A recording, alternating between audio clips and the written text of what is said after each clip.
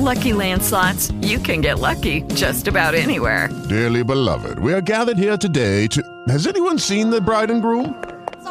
Sorry, we're here. We were getting lucky in the limo and we lost track of time. No, Lucky Land Casino, with cash prizes that add up quicker than a guest registry. In that case, I pronounce you lucky. Play for free at LuckyLandSlots.com. Daily bonuses are waiting. No purchase necessary. Void where prohibited by law. 18+. Terms and conditions apply. See website for details.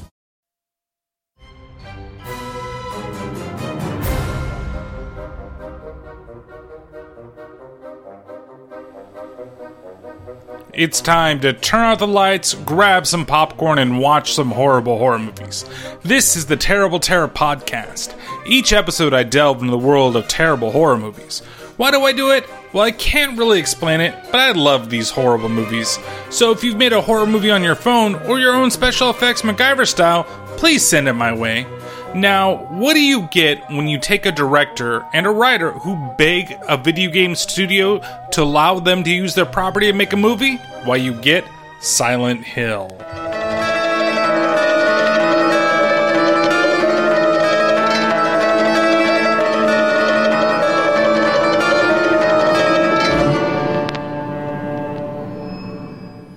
Wow, that was shorter than I thought it was going to be. Hi, and welcome to another episode of the Terrible Terror Podcast.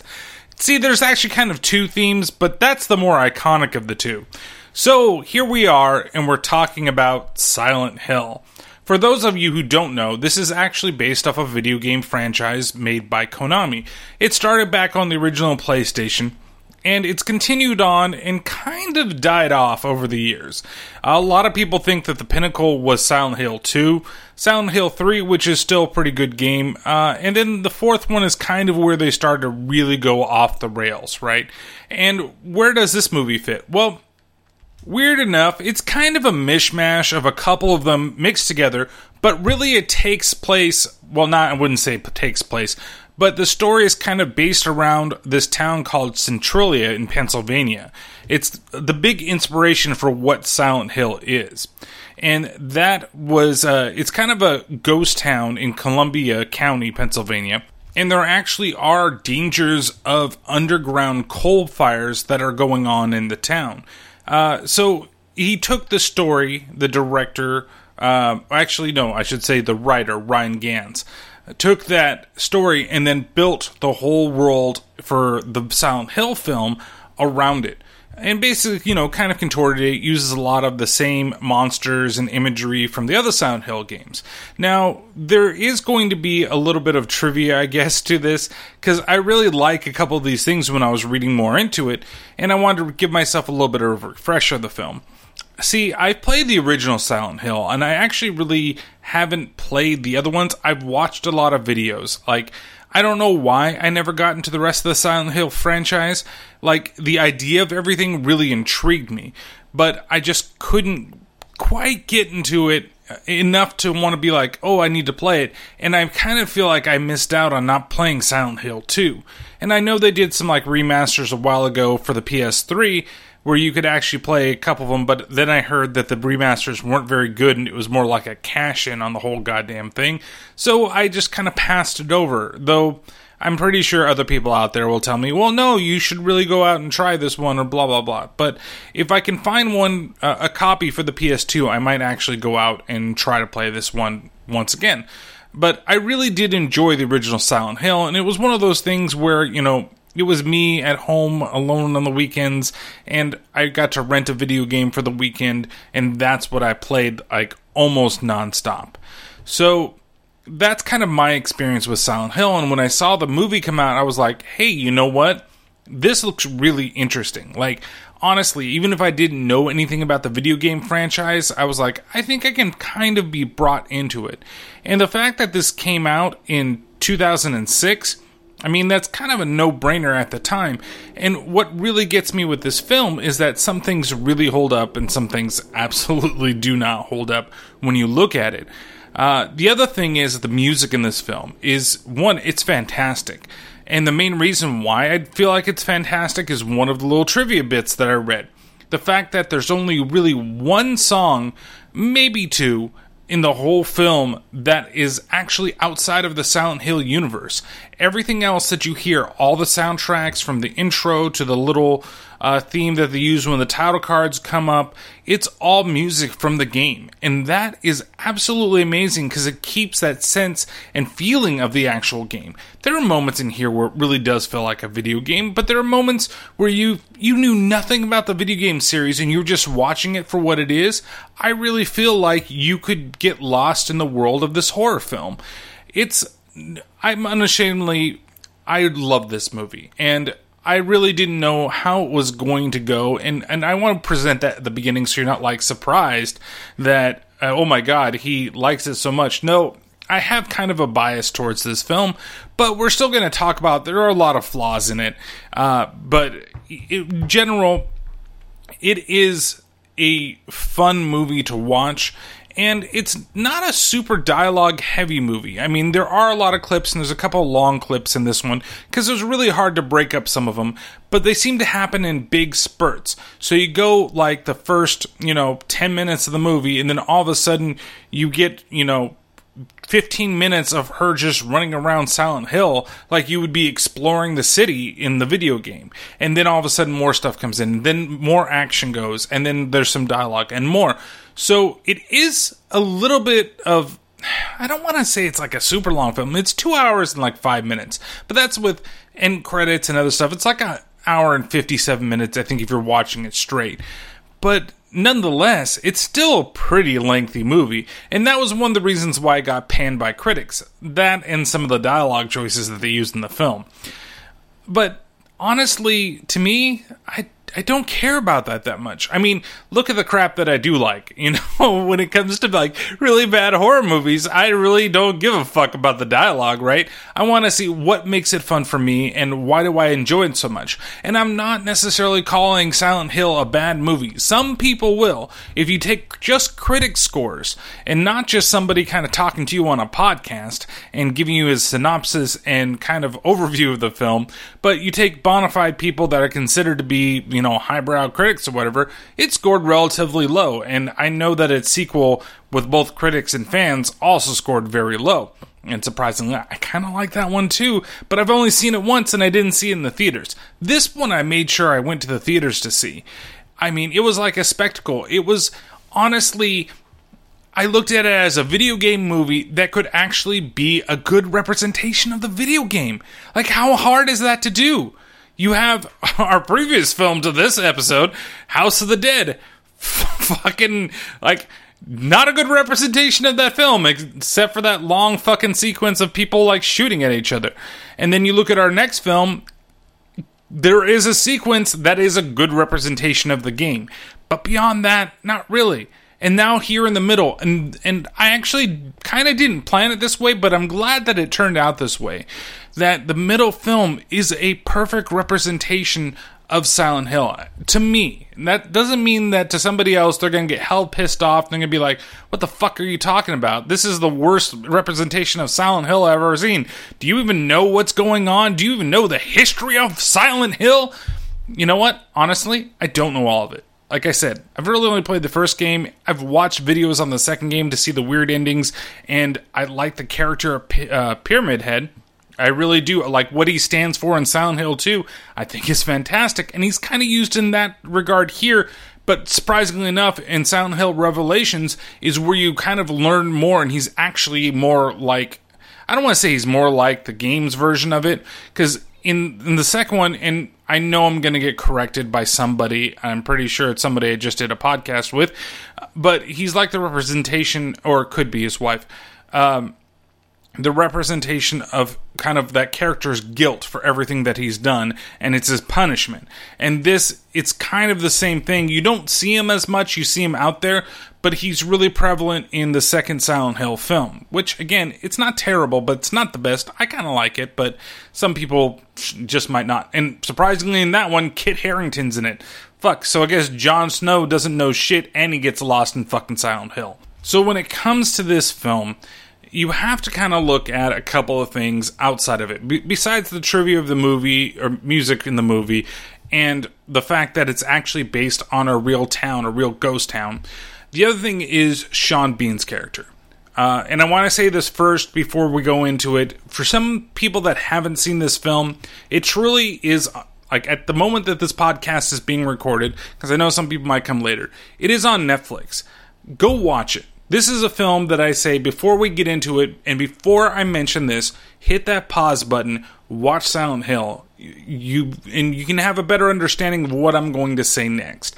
If you decide to not and just continue on with it, that's fine too, but I really think this helps you after you've seen the film. I don't want to say helps you, but it gives you a new perspective when you think about it, and especially when it's fresh in your mind. Kind of when I watch this again, I kind of took a different perspective on it. And that's the fact that Sean Bean is constantly naked in this film. No, he's not really naked. Actually, that's a trivia thing about the guy who played Pyramid Head. Supposedly, even in the costume, he was butt-ass naked while he was going around it. But no. Sean Bean's character didn't actually have as much to do with the story in the original version of the film. See, this is a case of studio executives getting into the film and saying, hey, there's not enough men in the film. Because really it's centered around Rose and Sybil for the most part, and all the other women that are involved in the film. There are men, don't get me wrong, they're there, but they're not main characters and the main focus of the film. So the scenes that you have with the police officer and Sean Bean, and most scenes with Sean Bean in general, they were actually added in later on when the producers of the film said, hey, there's not enough of a male audience. And when this version of Silent Hill came out, I don't know if the third one was available yet. It might have been, which had the female protagonist in it, which that is kind of more what Revelation is based off of. This is, like I said, this is kind of a mixture between 1 and 2 with some of the themes, not necessarily the storyline. So you had a primarily female cast in this movie, and they wanted more, so they added all those scenes with Sean Bean. And it really kind of changes my perspective of those scenes, and the thing you have to ask yourself is, are these scenes actually necessary to the film in general? Some of them I would say yes, some of them I'd say no. And really, what I picked in terms of audio-wise, based for those scenes, those are the ones that I think are truly important to the film, and the other ones, I don't think that they need to be there. Some of them, they do add a little extra depth to what's going on, and kind of a better understanding, so they did a good job if they added these scenes to the film. If it's the ones that I'm thinking of, if there were just more in some other place, it actually did help the film quite a bit, and it helped explain some things that maybe you wouldn't get right away, but maybe it would have been better if you didn't understand them at all, and you kind of just went through the whole storyline. Because from what I understand, and what I kind of remember for what I was reading, and this is just off the dome, I think it was only the beginning and the end that he was really there. So what happens in the beginning, and especially after Rose goes, and then when the whole thing is concluded, and when she calls him at the end of the movie, that was basically it. So all the other stuff in between, it was kind of like, it doesn't really need to be here, but you need more dudes. So, hey, get the D on the screen. And, of course, when Sean Bean shows up, you're like, is he going to die in this film? And, spoiler alert, before we get into it, this is one of the few films where he doesn't fucking die. It's not a part of his death reel, but I still think that he adds a lot to the film that if it was taken out, I don't think anybody would care. But the fact that some of the stuff is in there, I think it's worthwhile to take a look at, and it does help the overall tone of the film, and you kind of get a different perspective from it. So even though they were kind of forced to add it back in there, at the same time, I think that they did a good job if they were forced to do so. So, without further ado, let's go ahead and get into the film that is Silent Hill. And we open up on a very dark night, and we see the main character, Rose. She's kind of run outside, and she's really frantic. You see her daughter, Sharon, she sleepwalks at night, and she's somehow walking out in the middle of the street, and really far ahead of her for some reason. Like, how did she get that far ahead that quickly when fucking Rose looks like she's busting her ass trying to get ahead of her? There's actually a really kind of good transition effect that shows up when she sees her for the first time. See, she's looking over a cliff, and when you go over the cliff, it's looking down actually into the burning coal mines of Silent Hill. right before she jumps over and before Sean Bean's character dies before the movie even begins by being hit by a car. And then we see Sharon. She almost jumps over the cliff like she's going to go down into that burning fire that's down there. But at the last minute, Rose, she's able to save her. And of course, that leaves Sharon a little distraught, and she begins talking about a city in her dreams. We're going home. Silent Hill! Silent Hill! Rose! Shh. Wake up! Hey! It's okay, sweetie. Okay. We're here now. It's okay. It's okay, baby. We're going right home. What are we gonna do? We'll get there. We'll find a way through this. We'll find a way. No. She said it again. I know. Come on, baby. It's okay. It's okay, baby. You know, for a second there, I thought I was watching The Wizard and she was screaming about California versus Silent Hill. But of course, she has weird dreams about the city of Silent Hill. But neither Rose nor Chris really knows anything about it. In fact, you know what? I'm not going to call him Chris because I probably won't remember this. I'm just going to call him Bean from now on, okay? Y'all know who Sean Bean is. So, we cut over past the title credits, which are relatively short after this. It's not like the standard music. I don't know where it came from, but what you get in the beginning of the film before it starts is actually the theme song for Silent Hill. That's used kind of like the Final Fantasy fanfare theme song that's used in every single fucking Final Fantasy. Well, that's the same music that's used in every Silent Hill. At least to kind of transition, let you know that you're in the Silent Hill world, right? So we then see the logo from the film, and then it fades over to the next day, where we see Sharon. She's kind of out in a field or by a tree, and Rose walks up and wonders what she's drawing. Want to see? Sure. What are you doing there, pumpkin? Wow. This is an amazing lion. Did you do that all by yourself? Mm-hmm. I'm so impressed with you, honey. Meow, meow, meow, meow, meow, Hey. meow, Hey. You know we're going on a special trip, don't you? meow. Do you know where we're going? No? Honey, sometimes when you go to sleep, you go on a little walk. And sometimes you talk about a place called Silent Hill. I don't remember. Oh, that's okay, sweetie. That's why we're going to go there. So you can remember.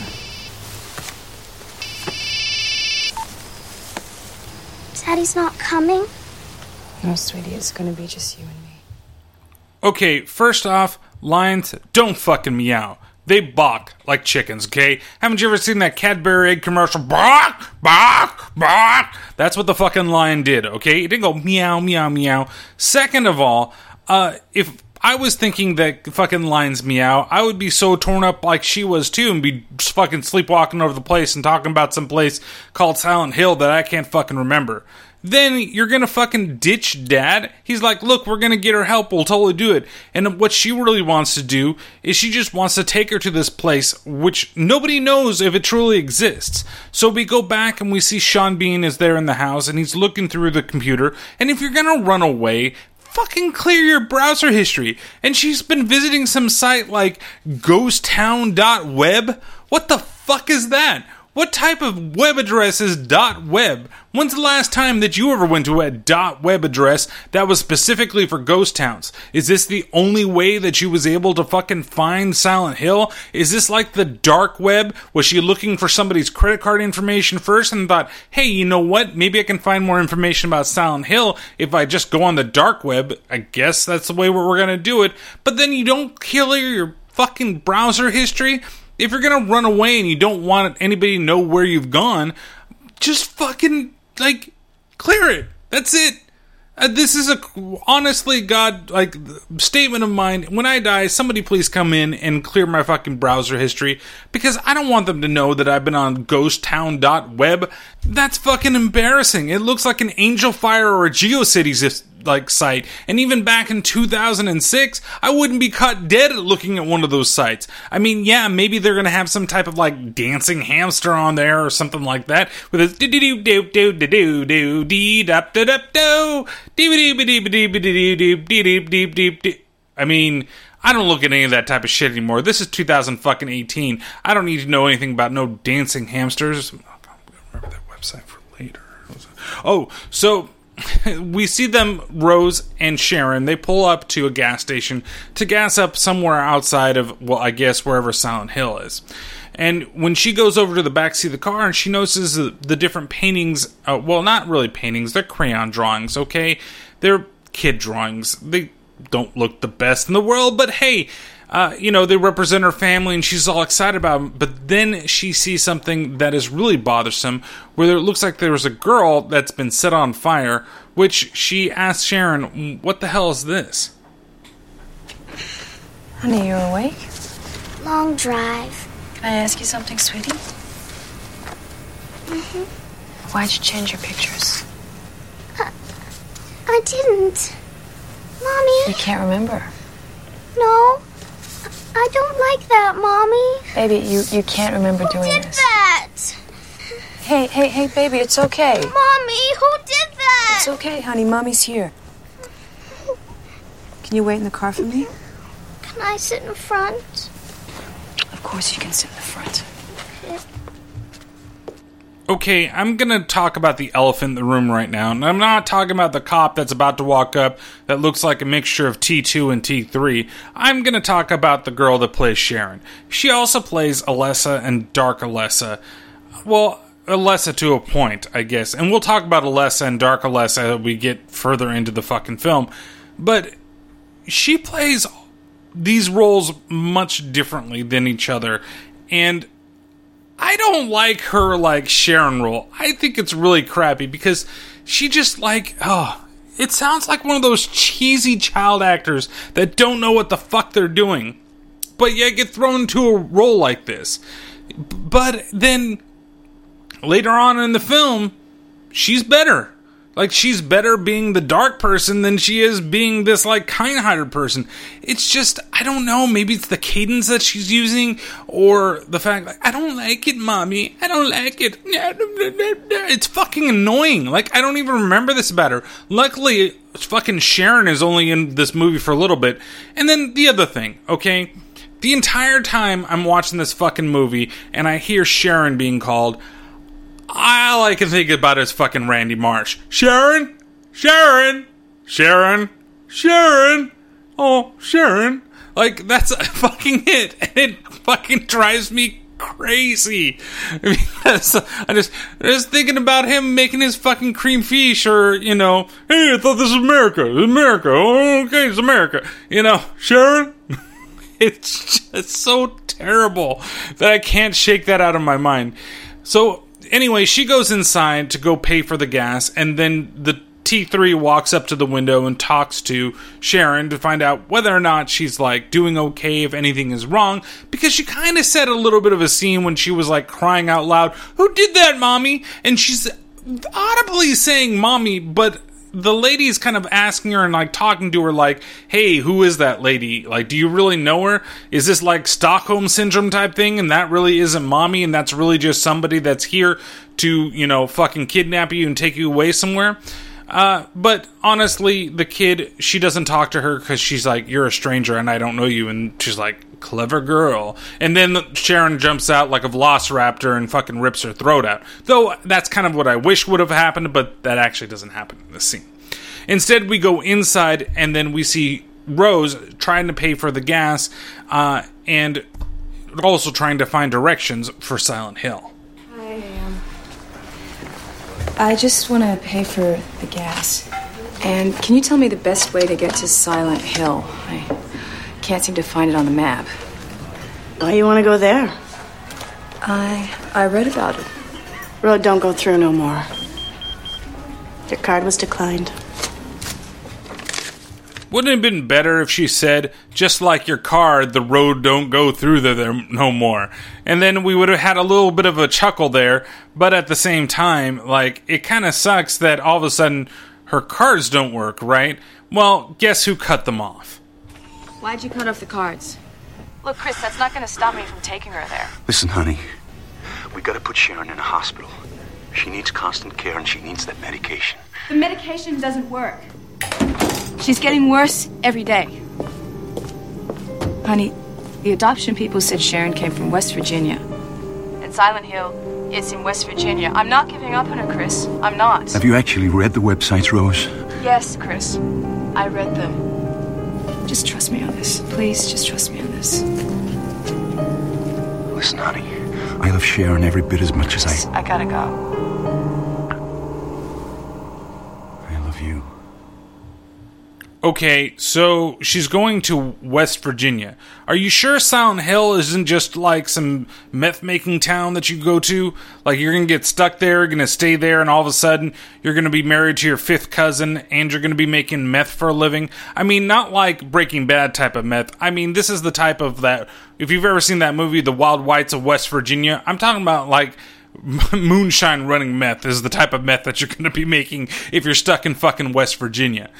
And also, did she pay for the gas?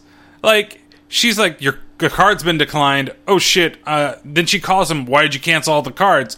And he doesn't even like say anything about it. He's just like, well, you know, we really need to watch out for a kid. And it's cool that he's like all worried about her and he's worried about his own kid. But then at the same time, it's like, did she even pay for the fucking gas or she just fucking leave? So, you know what? She gets in the car, she fucking leaves. And then shortly after, she's chased down by the police officer where she's pulled over. Now, I'm assuming at this point, it's because the police officer knows that she hasn't paid for the gas. She walks up to the car. Rose then looks over at Sharon and says, buckle up, buckaroo, and fucking puts the pedal to the metal and ditches the police officer in a... It's not even really a chase because she's so far ahead in like a Jeep Liberty, which that's what we confirm it is later. Product placement as best, folks. And then she's... like going way faster than this lady on her bike. She's got this badass police motorcycle and it can't catch up to a Jeep Liberty. That's the most unbelievable fucking thing in this movie so far. Not the fact that she would just go randomly to a city because, hey, she's talking about it, so we must go there because nothing could possibly go wrong in this type of thing. I mean, come on, look where we're at. We're in fucking West Virginia, right? No, it's the fact that the fucking Jeep Liberty can go much faster than the police-issued motorcycle. I don't know how she does it. She busts through the gates that lead up to Silent Hill and disappears into the mist.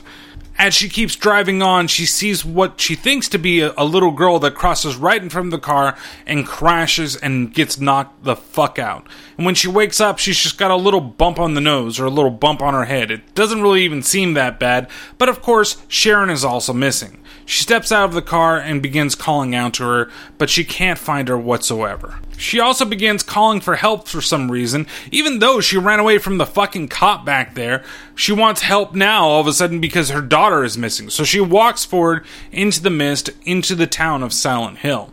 And everything is covered in this really gray mist, and at first it looks like it's just fog, but what it turns out to be is actually ashes that are just falling from the sky and completely clouding the whole town.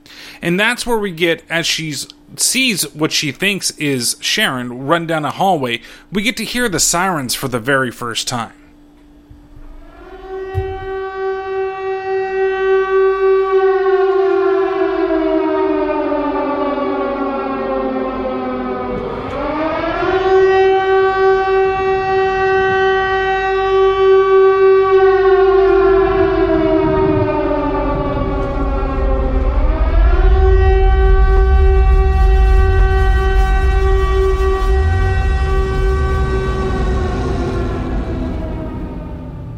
Now, I love the sets that they designed here because the town has that old town type of feel, like, you know, back in like the 20s, 30s, even as late as the 50s.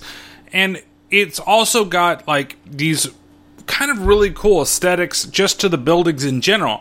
And what also looks great is the transition still between the ashy world and what they call the quote-unquote dark world. See, every time that siren comes around, that's when the dark world is suddenly going to sleep into the ash world. And that's also where all the weird creatures come out. You see, she starts kind of roaming around. She gets a little freaked out because she's still trying to follow Alyssa. And then she runs into a whole field of all these babies that are like burn victim babies. And they begin to chase after her. And as cool as the effect was for them changing over into this new world of the Dark World, the effect on the babies really don't hold up very well. I mean, they look as cool as the set is, and I know it's not like, it's kind of bare bones, but the reason I think it looks really cool is because it does remind me of the game. It reminds me of what I was playing before, and especially when things changed over. You just didn't get the cool looking effect of everything kind of look like it peels away, revealing the deep, like, kind of darkness underneath everything else that you're seeing. And before I get into the baby thing, the other gripe that I had here is that she's got a lighter that she's using to, like, see everything and chase what she believes to be Sharon around. But the problem is that, like, the sets are lit so well that the lighter really doesn't mean anything. It's supposed to be, if it is, like, total darkness, then you have to make everything around it darker than you actually see it. So when she uses the lighter, maybe in her perspective, it would look a lot darker than it was, and the lighter actually helps. But here, she's just running around with a lighter like a Zippo. One, you never see her fucking smoke, so where'd she get the fucking lighter from? And two, like, it doesn't really illuminate shit. Like, there's no reason to fucking use it. And then she ends up fucking dropping it anyway when the babies start coming after her. And they really don't look that great. And it's a bunch of kids in what seems to be like a playground area. And they're all just completely burnt up. And they, you know, she basically runs from them and she's able to actually get away from them. And when she does get away, finally, she ends up in, like, what I believe is a diner. And the world turns back into the Ashen world for whatever the time frame, and that's what I don't get either. I don't know how often, like, it's timed in a certain way, and you do see it at one part in the film that we'll talk about, like how the people that live in this world actually know when it changes over, but, like, what exactly is this time frame that we're doing? Was that 10 minutes? Was it an hour? Was it 2 hours? Was it 5? Who knows? We really have no sense of time when it comes to spending time inside the Dark World. I really wish that we got a little more of an insight into it, but it's kind of funny too when she does come to in a diner and is turned into the Ashen World again. Johnny Cash's Ring of Fire is playing. Ha, burnt babies, I get it, okay? I'm totally getting it. Burnt baby getting. She goes back outside, and that's when she runs into Dahlia for the first time, when she's trying to get some type of understanding of what's going on here. Only the Dark One opens and closes the door to Silent Hill. Please. I don't know what's happening. Do you know what's going on here? My daughter. I'm looking for my daughter. I'm afraid that she's been hurt. We've all lost our children. Our light. They deceived me. They're evil. They're hate. They hurt my child. They did terrible things to her. Melissa. This is my daughter, Sharon. She sleepwalks, so you have to be careful. But if you see her, please tell her to wait for me. Yes. She's mine. No, it's mine. It's mine. It's mine. It's mine. Get off me! So Rose runs away from Dahlia for the time being, and we go cut back over to Sean Bean, who's now trying to find out where his wife is. He's able to get to the town close enough to Silent Hill, and he wants to actually get some information, and of course, he has to bribe people to get that information. Hi there. Yeah. Listen, my wife, she came through here last night. Maybe you saw her. Daughter worked night shift. Actually, she was heading for this place, Silent Hill. How do I get there? You don't. Town's closed down because of the coal fire still burning underground. You know? Breathe enough of them fumes, oh, bound to kill you. Okay. Where's the turnoff? So honestly, he doesn't really need to flash that much money in West Virginia. I mean, the guy probably would have given him more information if he had just like a 20 or something. But it looks like he's got a couple $100 in the little billfold that he taps on the damn like end of the car or the car's engine or where the fuck it was. And of course, they kind of lead him off into the direction of Silent Hill. Meanwhile, back in the Ashton world of Silent Hill, Rose has ran back to the car and she starts looking at all the drawings that Sharon had done. And she, at first I was like, wow, they all look normal, but it kind of progressively still gets worse, so everything remains the same, but it gives her an idea of where she needs to go. She finally realizes that she might have made a mistake by bringing Sharon here, and decides to give Bean a call. Hi, this is Chris. Please leave a message. Christopher, it's me. I'm in Silent Hill. I'm sorry. I made a mistake. Sharon's lost, but I think I know where she is, so I'm going to school to look for her. I'm not okay. All right, I need your help. Please, hurry. Fuck, come on! Ma'am, I want you to put both hands on the wheel. Put both hands on the wheel. Where's the little girl, ma'am? Please, my daughter, she's gone. I need your help. Get out of the car. What? Move it. Huh? Jesus, what are you doing? You're under arrest. What? You have the right to remain silent. Why? Anything you say What can the and will be hell used for? against you in a court of law. I don't think you understand. There's something weird going on here. My daughter, Sharon, she's in danger. If you really cared about that little girl, you wouldn't have sped off. Listen to me. She's ill. She's sleepwalked. Just calm right down. I'm going to find the little girl. So, it looks like Sybil has caught back up with her, and now she's trying to actually get her for whatever she did from running away from her. The other thing is that Sharon, she's no longer there, and of course, in the parking lot before, you could hear her audibly screaming, "Mommy, Mommy, Mommy, what's going wrong? Who did it to me, Mommy?" And she starts being like, "So where's the girl? What did you do with her? Did you fucking throw her off the thing?" Like she's not even her fucking kid. Technically, she's not, right? Because she's adopted. But at the same time, you know that kid somehow has some type of parental relationship to you. And you can be like, wait, what happened to your daughter? You're pissed off that she ran away and you fucking crashed your motorcycle. But at the same time, you have to be somewhat fucking sympathetic to the fact that the girl is gone. What did you think? You were just gonna fucking ditch her and then fucking kill the kid? Hey, I'm tired of watching after this little bitch, so I'm gonna go to some Ashen fucking town, dump her body here, and then I'm gonna drive back into town all happy and shit. Because, hey, I don't want to be a mother anymore. That's not the way this fucking works for this person. She's actively trying to fucking find her kid, and she kind of asks you for help, but instead you arrest her. Meanwhile, we cut over, and Sean Bean has arrived at the point that leads in between the normal highway and Silent Hill. He's found that there's a bunch of police activity there, and when he talks to one of the officers, they realize that, hey, the car belongs to his wife, so he needs to talk to the detective in charge.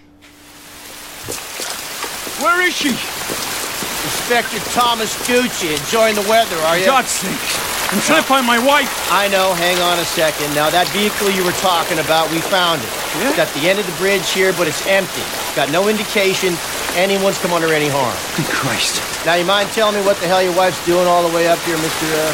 Chris De Silva. My pleasure, Chris. Now, Look, here's what we'll... the faster we start looking, the faster we're going to find her. All right. Hold your horses, Chris. I've also got a missing deputy. And knowing Officer Sybil Bennett the way I do, she's probably out there looking for your wife and your daughter. Bobby, make sure no one comes through that barricade. We're going to get our asses up to Silent Hill and take a look around, all right? Yes, sir. Well, Chris here tells me what's going on. Disappeared yesterday. So Bean goes off with him to go ahead and search the town because the officer has also lost one of his good officers in Sybil. Or Cyril, or whatever the fuck our name is. T3. That's what I'm gonna fucking call her for the rest of the goddamn podcast. So we cut back over to T3 and Rose, and they're basically, T3 has now cuffed her and is being very skeptical of her, and she wants to take her back into town. She's gonna make her walk all the way there. And so they get to the edge of the road, and they realize that, hey, there's nothing fucking there. Okay. Now do you see what I'm talking about? You take these handcuffs off me. No. Get walking. There's a fire lookout tower on the far side of Toluca Lake. It should have a radio. Fuck you, stupid cop. This place is completely cut off. We got no idea what's going on. Hey! Hey, you up there! I'm a police officer! And that thing turns out not to be a person, but some weird type of monstrosity. It's like we're in a fucking video game or something. I mean, it comes to, like, crawling down the hill and just its, like, well, I don't want to say its hind legs, but it's 2 legs, without any arms, it's got no face, it looks like it's completely burnt over, and it just keeps walking toward them. The T3 takes her gun out and starts unloading bullet after bullet into the monstrosity, eventually putting it down, but not before it somehow grows a mouth and spits some weird type of acid shit on her. Mostly on her helmet, so it's a good thing that she was still wearing that.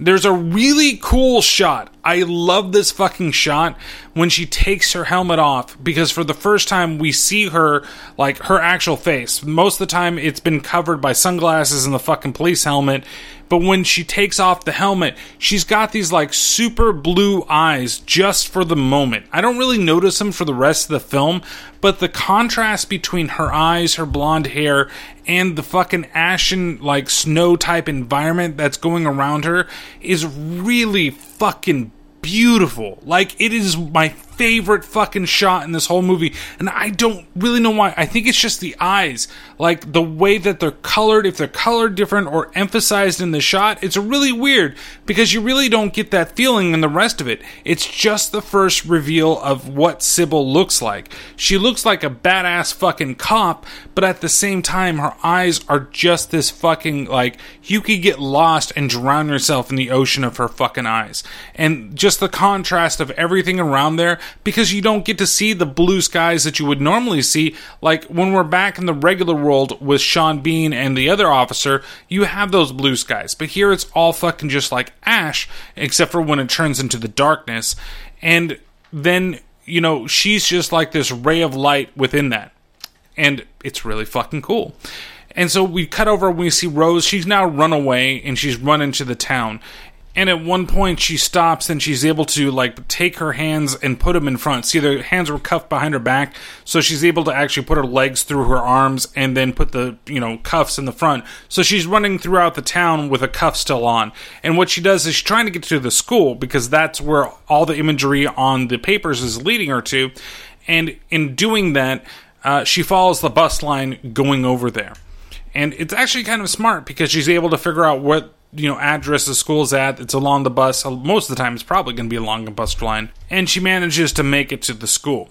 Once inside, she finds her way into the office area, and randomly the keys to all the fucking different, like, locks happens to be in the fucking room still, which to me doesn't make much sense. Like, it's totally run down. There's no way that you could find anything in there, and they're just fucking magically there. Deus Ex Machina, okay? I found the keys to tell me where I need to go. She takes off and also finds a working flashlight. In the meantime, we cut back over to the real world, and we see that the detective or sergeant, or who the fuck he is, the other cop that's helping out Sean Bean, they're calling out to Rose to see if they can actually find her. Mrs. Silva, I am an officer of the law, and I will take you to safety. Chris. Why didn't you let me do that? 90% of the time, Chris, when a wife takes a run, she takes a daughter to a place like this, I'd say she's damn mad at her husband. You like hauling skeletons out of your family closet? No, not all the time, but we're driving on top of them right now. Coal fire's still burning underneath. See the barber shop over there? Used to be my father's. Your father? He's dead. November 74 when the fire caught. They tried to evacuate this place as quick as they could, but it was hellish. People were dying and disappearing. Hell, they couldn't even find half the bodies. That was the end of Silent Hill. These were good people. Most of them. Some, you might say, deserved it. A little bit.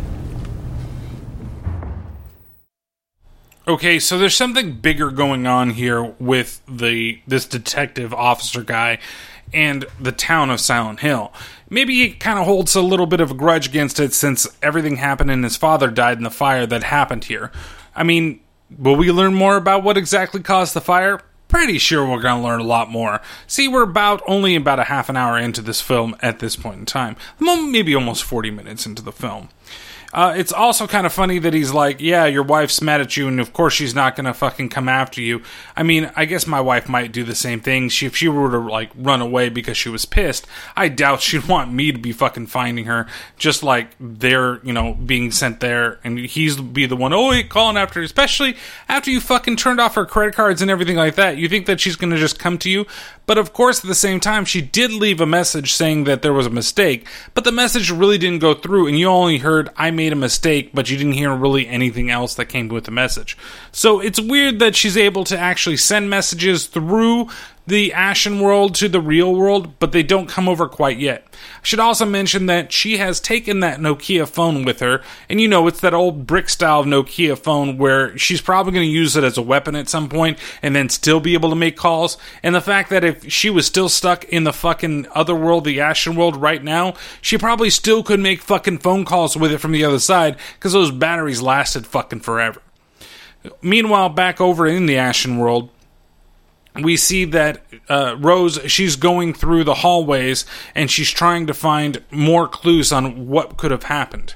She ends up being taken to a bathroom area after kind of running through the halls and looking through a lot of the classrooms. Before we get to the bathroom area, she does notice in those classrooms that she's looking at that there's different writings. I don't remember if it's on the wall or it's in the kind of the books are on the desk and some of the stuff where they say burn the witch. And that kind of confuses her, but she does go into the bathroom and we see that there's weird baby sounds and stuff like that going on. And the sets look fucking fantastic for what it is. She goes into the last stall and there's something written on the wall that says dare you, double dare you. And there's this guy completely covered in chicken wire and he's got something in his mouth. Honestly, it looks like somebody lost the physical challenge, so I'd probably just go with that double dare if I were her. She's able to go in there and take the thing out, and it looks like it belongs to a hotel, but she can't quite know what it means.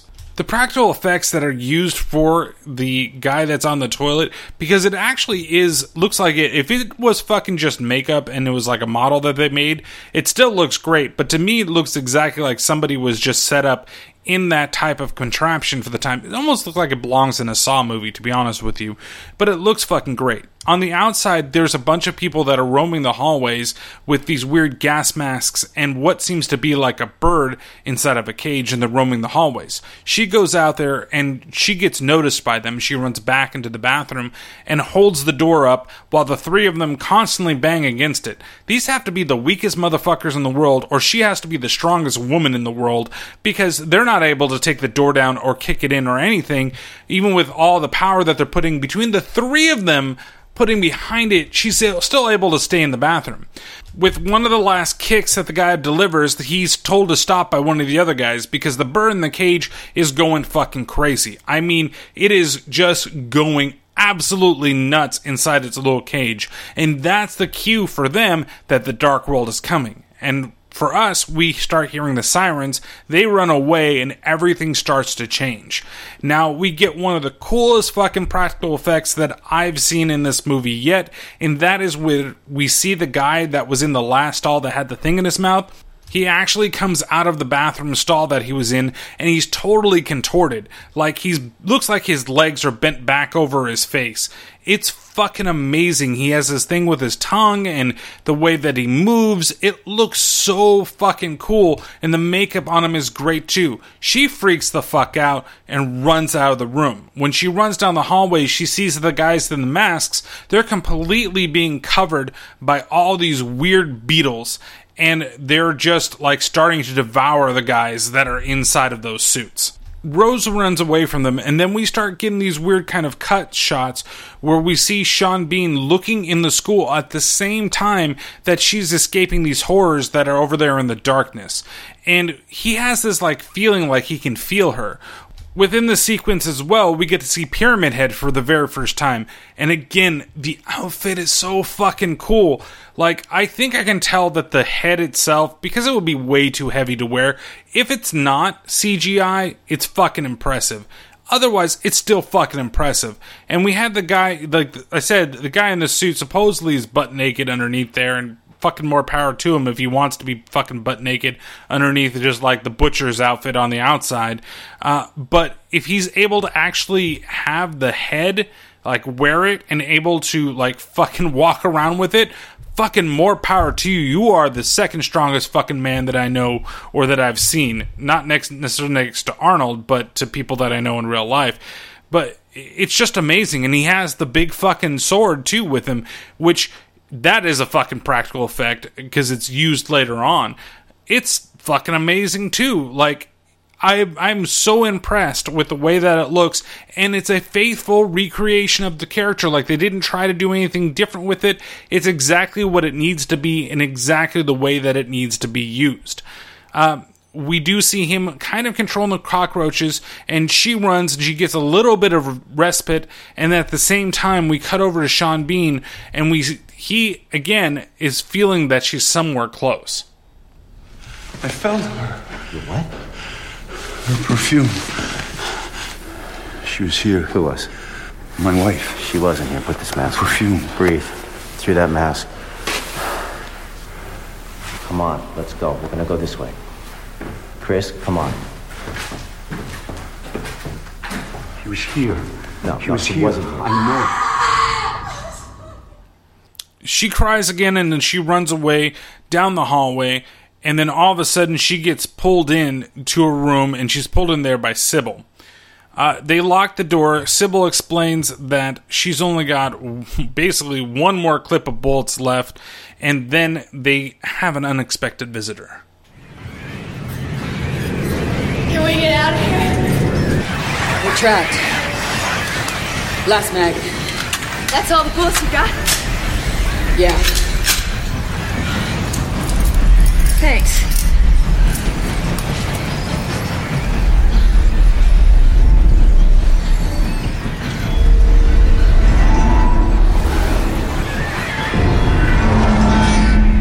You hear that?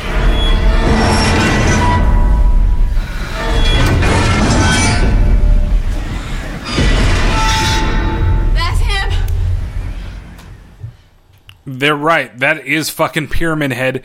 And he stops in front of the door and then, like, fucking pushes the sword through the door trying to swipe at him. And it almost goes all the way to the back of the room. And that's my problem with this scene. Like, the first time he does it, it goes back that far and he kind of swings it around. And he's trying to make a big fucking hole. See, they put this bar that there's no way that that bar could fucking hold anything back. And something as strong as him, if he's able to put that sword through the fucking metal door, especially all these cockroaches that are eating all these fucking things, if they are cockroaches, they could be whatever type of bugs they are, scarabs or something like that.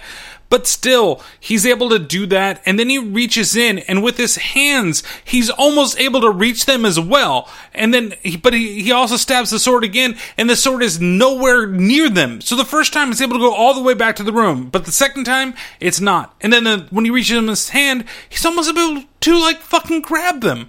What the hell? How long are his arms? How really long is that fucking sword? Well, they're able to fucking dodge. She lays a couple bullets into Pyramid Head, and then the whole darkness goes away, and they're able to get out there. And then we get my favorite reaction in the movie from Sybil after she survived this experience. Look, you saw that, right? That was real? What the fuck is going on? All right, I know this is crazy, I know. We gotta calm right down because my kid is not here and I've gotta find her before this happens again. I don't even know where to start. I found this. It's from a hotel. I don't know where it is, but she is in this hotel. Hotel. Hey. It's gonna be okay. We're gonna be okay.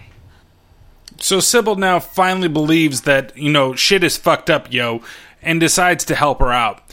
Bean and the officer, they go outside of the town, and he tells them, hey, look, we're going to find your wife. Don't worry about it, but don't fucking interfere with anything. Bean himself, he really wants to get down to the nitty-gritty, and he wants to find her terribly bad, so he goes back into the city to see if he can learn anything else about Silent Hill. Meanwhile, back inside the Ashen world, Sybil and Rose, they walk upon the hotel that they need to search based upon that, basically, it looks like a hotel room key type thing.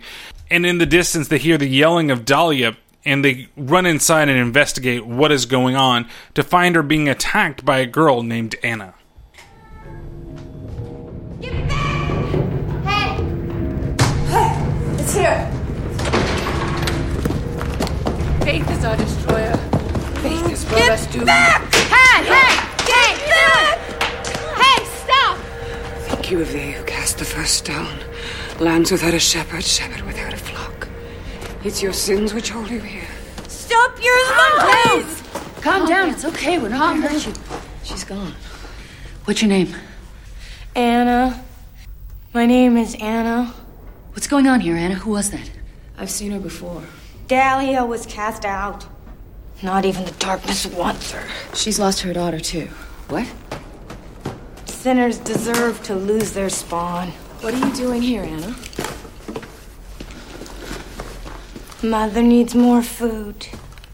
You mean there are other people here? Christabella keeps us safe. Anna. We take refuge in the church. Anna. Listen to me. I've lost my daughter. She's all alone. Can you imagine how frightened she must feel? Tell me, have you seen her? Do you know where she is? If she has faith, she might survive. If not... I'm taking this. Have you seen this? I've seen it at the school.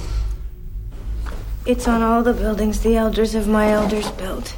It's a symbol of our unity. A symbol of our faith.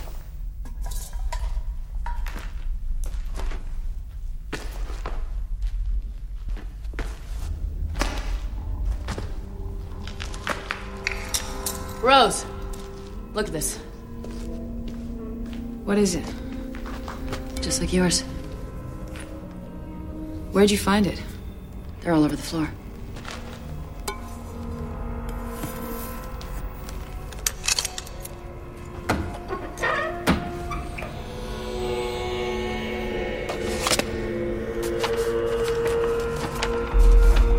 Rose, check this out. What number did you take this from? 111. We gotta go to room 111. So, after meeting Anna, who kind of sounds like Chloe from 24, but it's actually not, which I was very surprised. I really thought that it might have been her. They decide to go look for room 111. See, Dahlia, there's something weird with her that we still don't quite know, but we know that she's an outcast from the other people in the town just based on the interaction with Anna. Anna, she looks like she's dressed in really old clothes compared to what Rose and Sybil are wearing right now. There's also something that's very interesting with the outfit that Rose wears, as there's a lot of actually different outfit changes, and they progressively get dirtier as time goes on.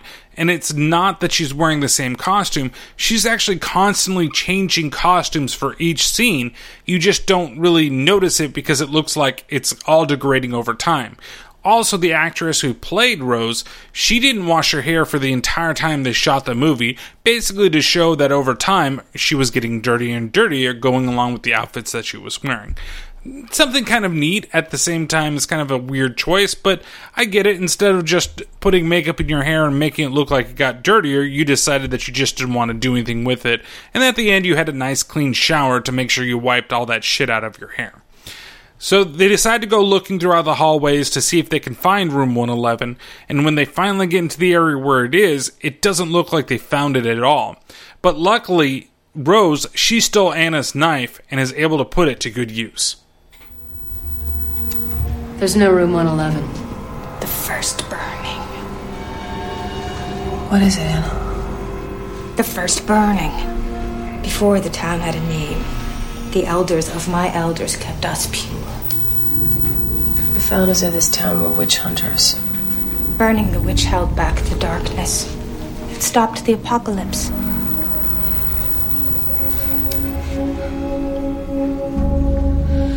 It's here.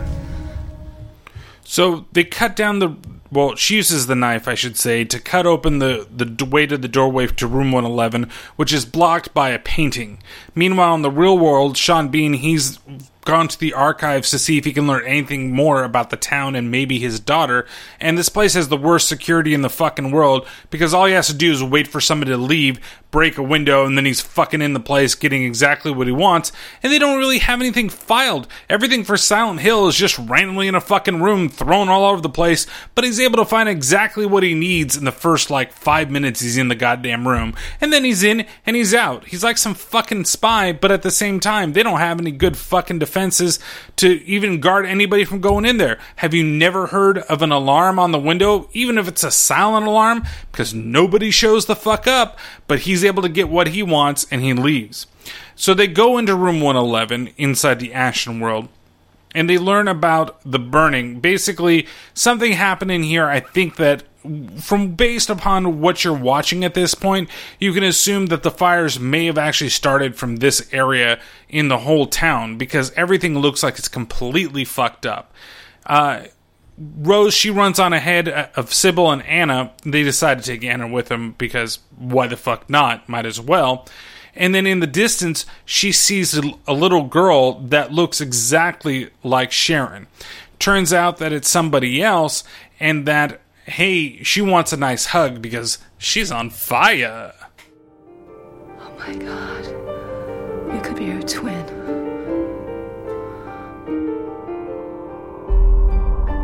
Are you Alessa? Where's my Sharon? Look at me. I'm burning. So that's the same actress that plays Sharon, and it's not terrible. I don't mind her being this persona that much. It's still not great, but it's better than her Sharon persona, let me tell you. Especially since she has to have a giant piece of dialogue later. I'd rather have her talking like this little girl than talking like the other little girl for any more in this fucking movie. The other thing is she goes in for the hug, and Sharon, not Sharon, but Rose is like, and she wakes up from whatever is a dream. Sybil finally catches up with the Rose, sees that she's on the other side, and throws her a rope to get her over. She said, it won't be easy to get across, but yet she's able to use the rope and swing over just fine. It looks like it's easy as fuck. Then she asks what was she doing on the other side, and they see the familiar symbol that was painted on the floor down below. Are you alright? Yeah. What the hell were you doing over there? You're gonna get yourself killed. I think I just saw Dahlia's daughter. She was the one that brought us here. What are you talking about? She was the one that made me crash my car. Alessa. We don't say her name. That's the seal, isn't it, Anna? The symbol of your faith. Something terrible happened here.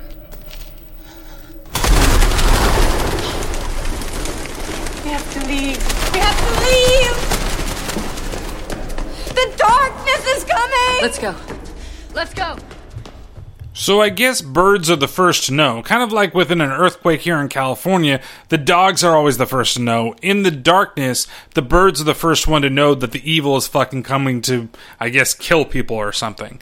And it happens to be a bunch of crows that fly out of the hole. And yeah, I'm gonna go and start following fucking crows. I don't fucking think so, because usually crows are a symbol of bad luck and evil itself, and you're gonna follow to wherever it needs to go, which happens to be a church. Okay, nothing wrong is going on there. Everybody in town is just running for fucking cover inside of this place, but there's an obvious reason why we might not want to go in there.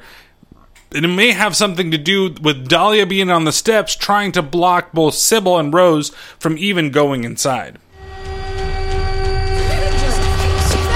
You run not towards sanctuary, but from your fears. Do not join the others. They are deceivers. They are damned. We gotta get inside. No! And wolves in the skin of sheep. They brought about their own hell. They'll take you with them. Filth and lies! Hey! Stop it! Please. I've seen your daughter. I've seen Alessa. It's coming! She's dead, isn't she? But doesn't cleanse, it blackens.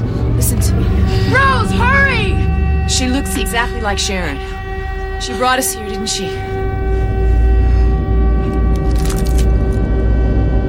Why? What does she want? Evil wakes in vengeance. Be careful what you choose. So then everything turns to black just for the moment, and then we end up on the outside of the darkness, right outside of the church. And guess who fucking shows up? Pyramid fucking Head, in probably the most badass fucking scene in the entire fucking movie, and the reason why this film is rated fucking R. It is gruesome at the same time, really unexpected. See, it goes to dark, and then Anna is about to throw another stone at Dahlia. Dahlia throws up the devil horns, okay, because she's fucking metal. And then all of a sudden, Pyramid Head shows up behind Anna and grabs her by the throat. Sybil and Rose try to run inside, and they think that maybe they're going to be able to save her, but first Pyramid Head rips off Anna's clothes, and then rips off her fucking skin. Completely rips her, just grabs her by the boob. The worst place to rip somebody's skin off. I would assume he's ripping them off by the nipples, right? He just grabbed both of those pointy motherfuckers and just fucking pulls and rips everything off of her. And then blood from that rippage splatters onto Rose and Sybil. And then as they run into the church, he throws her body against the church doors and it completely fucking explodes. The whole scene is fucking hardcore. It is fan-fucking-tastic. And I remember when I first saw it in the theaters, it totally threw me off because I was not expecting this shit. You heard the stuff, you knew something was going to happen to somebody. I expected at this point it might be Sybil. I wasn't expecting it. I should have expected to be the scrub Anna, right? Because she's only there to give a little bit of exposition and then all of a sudden she's getting fucking killed. But the brutality that was involved with it was just insane. It was really fucking cool. It still looks pretty great. It's maybe not so much when he pulls off the skin, but it just in general, it's relatively quick. So him doing it, it's just like, I don't get why they didn't have him rip everything off with the clothes. Like, just take this clothes and the skin at the same time. But it does add a little more of emphasis to the brutality of this kill. And honestly, this is not the most brutal kill in the movie. That happens much later on when things happen. At the same time, you see Rose, she's trying to understand a little more of what's going on with Alyssa, because there's definitely something that nobody really wants to talk about, and even Dahlia, with everything that it's going on, and the fact that it's her daughter, and she doesn't want to say anything, that there's something much, much bigger and maybe much more sinister going on. They manage to get inside of the church, and the churchgoers inside of the crowd there, they start calling them witches because they believe that they allowed Anna to die. The leader of the whole congregation speaks up and tells them that, no, it's not their fault that she died. She actually disobeyed the rules that we have set forth, and maybe these people aren't witches after all. Christabella, they lured my Anna. They gave her to the fiend. Eleanor, you must remember that Anna went against our laws. She went alone outside into the devil's playground. She was not the responsibility of these two strangers. We'll deal with them later.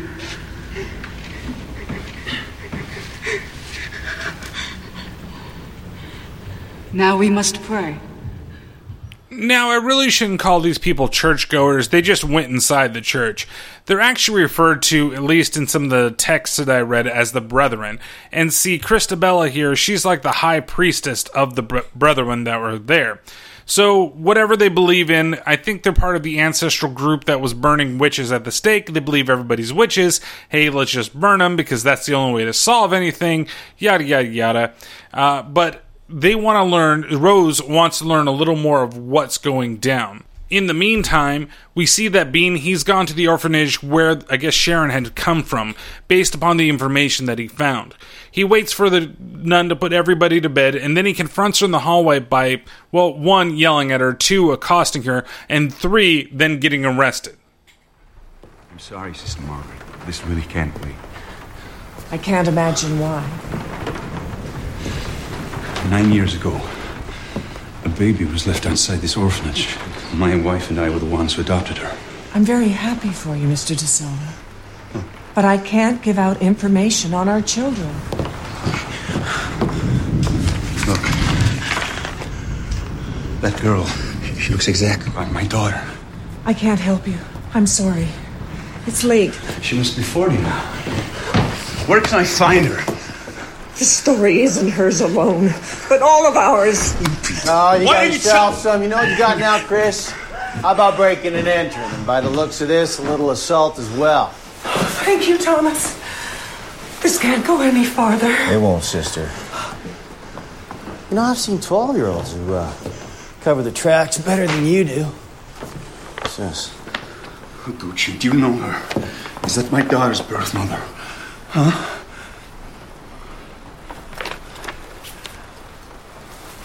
Yeah, turn around. What are you doing? I knew that girl. I did. I was told you didn't make it through the night. Night of the fire. Night of the big fire in Silent Hill. There were these people. These fanatics. What they did to that child was terrible. That was 30 years ago, and it's over now. Not as far as I'm concerned. It's gonna be, city boy. I can put you in jail. Or you can go home. And that's your definition of justice, huh? Many different forms of justice, Chris.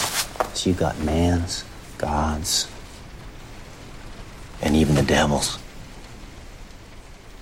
Certain forms you just can't control. See, he shows him his hands, and he shows him that there's all these burn marks on them. And he basically tells of how he rescued the girl from the fire. And that's how he got the marks on his hands. And we learn a little more of what exactly he did and how he did it later on. It's really weird because they say that this is only, that Sharon is 9 years old supposedly at this time. And yet, when we learn things about the Ashton world, it's a long fucking time for him to actually be in there as well. I don't quite get how the two times match up to each other. Meanwhile, we go back over to Christabella and Rose, and they start talking about what Rose needs to do and who Rose needs to visit. And she believes that she needs to go down below to go and see whatever demon is down there and face whatever is going on in Silent Hill. Tell me first how you got here. Honestly, I don't know how I got here. Right now, I've lost my little girl, and all I know is that I'm supposed to be in this church. Are you a person of faith? I love my daughter. It's not what I asked. Who are you to judge? We judge because the souls of history hang in the balance. Because our faith has never failed us. Our faith keeps the darkness of hell at bay. Then use your faith to help me find my little girl. Only the demon knows where she is. Then tell me, where do I find this demon? No one has ever returned from the core of the darkness where the demon lies at wait. She's not going to help us. Let's just go. If you wish to face the demon to find your daughter, I won't stop you. Christabella, they can't go down. Silence, Adam. Perhaps your faith will protect you. Perhaps not. So they decide that they're going to let them go down into whatever the deep dark down below, wherever the fuck that is. I guess in the hospital building is where they're going to be going. They don't really say it, but it's pretty obvious when you see where they're going and what the hallways exactly look like. Outside, Sybil and Rose, they talk. All of a sudden it's weird because Sybil started off with this whole I don't really trust you, you ran away from me, to the point where she's just like, yeah, I'm totally cool and I just totally want to help you find your daughter, because as she explains it, I'll understand. Sharon's adopted, but I'm her mother. I knew that from the moment I first laid eyes on her. She's lucky to have you. Mother is God in the eyes of a child. I kind of like that phrase. Out of the whole movie and most of the dialogue that's in this movie, I really do like that. mother is God in the eyes of a child. I think that's really cool. I would almost say like the parents are, but it's kind of true because, mom gives life and dad allows, helps with it, but he doesn't actually give birth and do all the other fun stuff. So take it what you will, but I really like the line that they use in the movie. So they all head off towards the hospital. We see that Christabella has actually picked up the little locket that dropped off of, which is weird. She still has the fucking phone on her neck. That Nokia's not going anywhere, but she managed to lose the locket. And so Christabella's picked it up, and then they all follow, basically, the lead of them, I should say, to the hospital. And Christabella happens to be the only one that doesn't need to wear the fucking suit, but everybody else dresses up in that weird, like, gas mask type suit. When they get over there, she starts running through with Rose what exactly she needs to do to get to where she's going. And the first thing that she needs to do to make sure she survives is memorize the layout of the hospital when she gets down below and to go to a specific room. Look at this map. Memorize it. Your memory may save your life. Do you see this room? Yep. That is where the darkness lies. The demon is in the bowels of this building. It hides behind the face of an innocent. You mean a child? Don't believe your eyes. Your eyes will lie to you. Faith is the only truth. I will pray for you, Rose, but I won't expect you and your friend to return.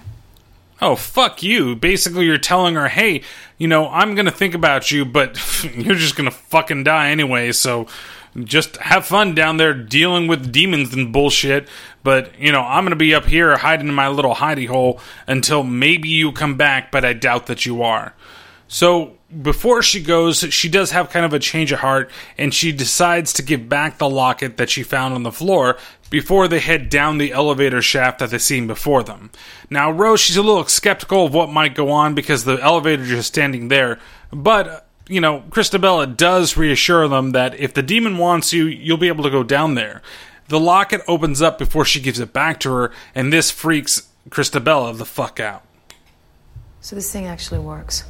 It will. If the demon wants you, it will. Forgive me. We've lived too long as scavengers. I believe this is yours.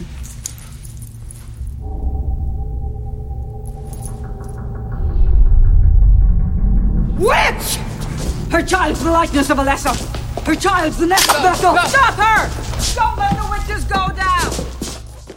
So after Christabella freaks the fuck out, they decide to have a rumble with Sybil. Sybil pushes her into the elevator shaft right before she starts getting the shit beat out of her by the other people in the mask. She does a pretty good job of being badass and fighting them back, but when she goes to fire her gun at Christabella, she doesn't have any bullets yet left because she used them all on Pyramid Head.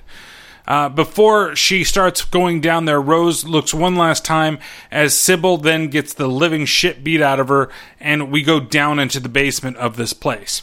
Rose starts running around down the hallways using the light that was given to her by Christabella, and she's able to get to the point to one of the interesting parts of the film as well, probably one of the other kind of creepy, tense sequences of the film.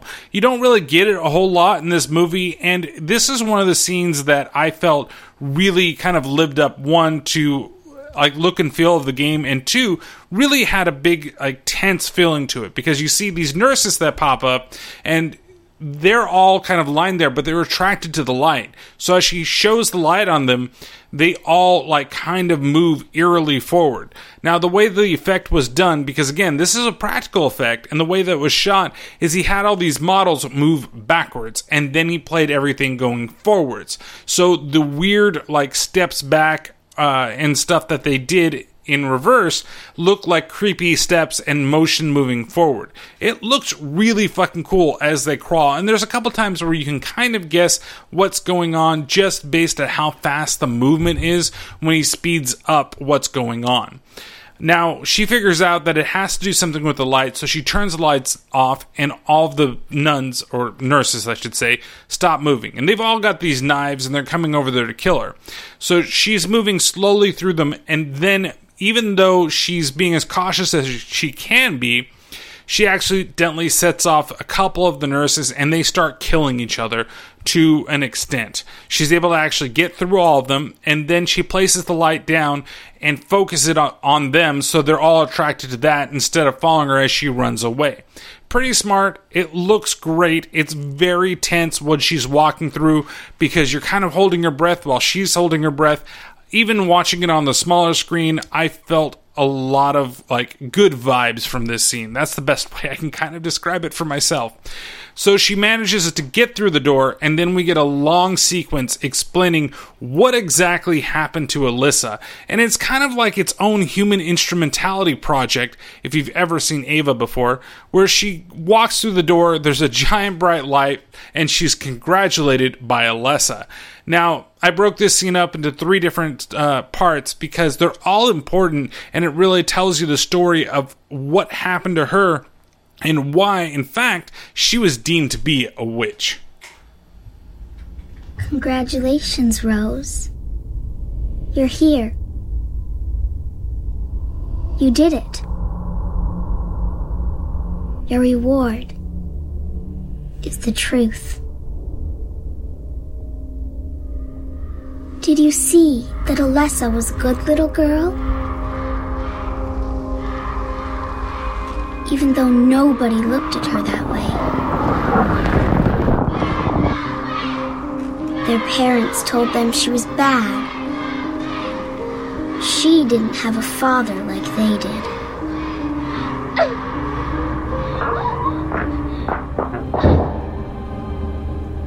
Alyssa was alone in the world.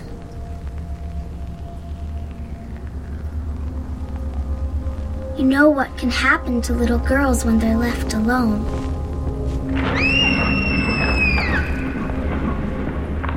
It's okay, it's me. Come on. Even her mother couldn't help.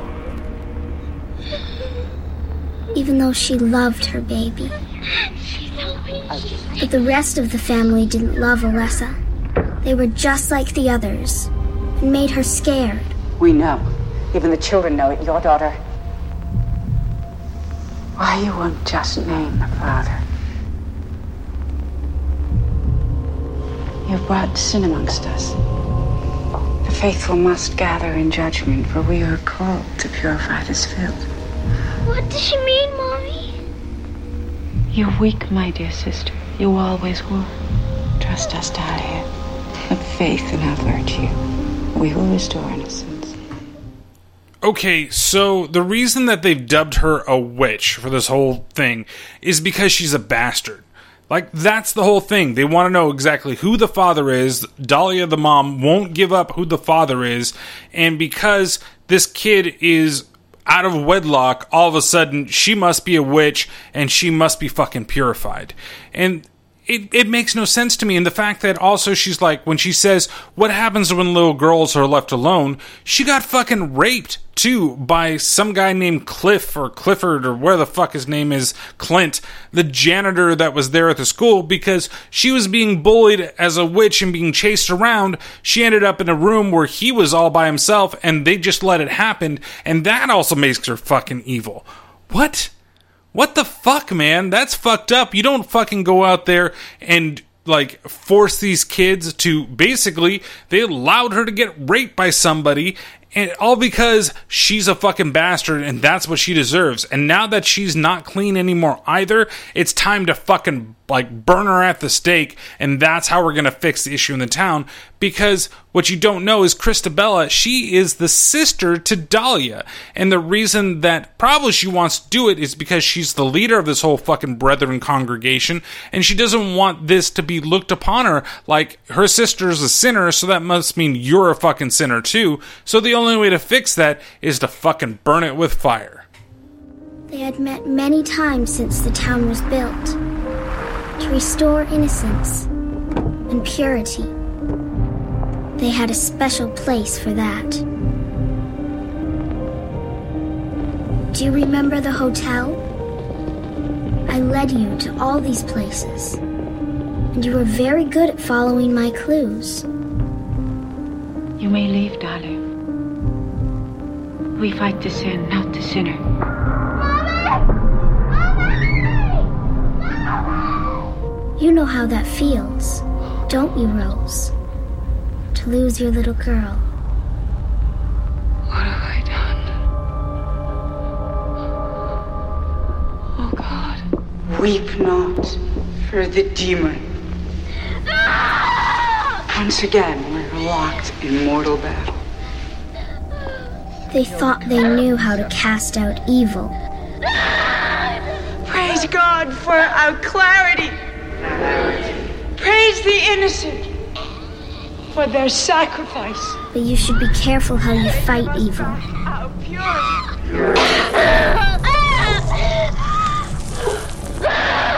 And our unity.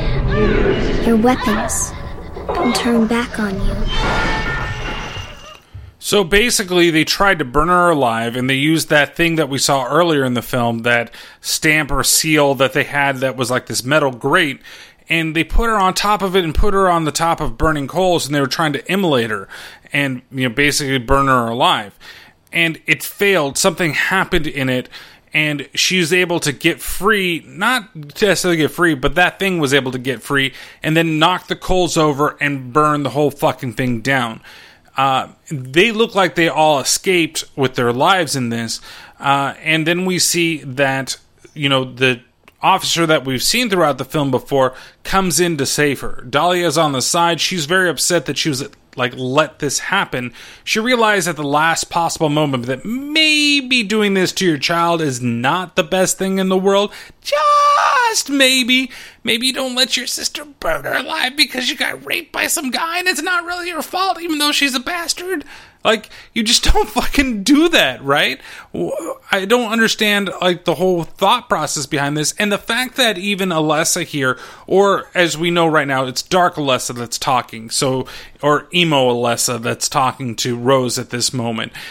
The fact that she's saying that you're trying to purify evil with this, she's not an evil kid. She didn't do anything evil, unless the purify evil is referring to the ones that actually were trying to kill her. So, what exactly happened and how did this world get created? Well, Alyssa kind of goes into that as well. Now you know why Dahlia is broken. She tried to get help, but she went too late. Get her up, Morris! Get her up now! There were good people in the town. People like you, Rose. People who like to help. Alessa was so lonely and hurt and scared. They should have known better than to hurt her so badly. When you're hurt and scared for so long, your fear and pain turn to hate, and the hate starts to change the world. Alessa's hate grew and grew, burning inside her.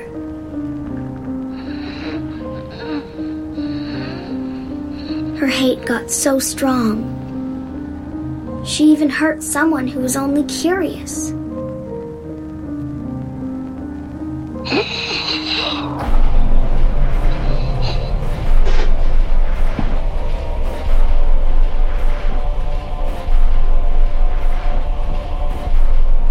That's when I came.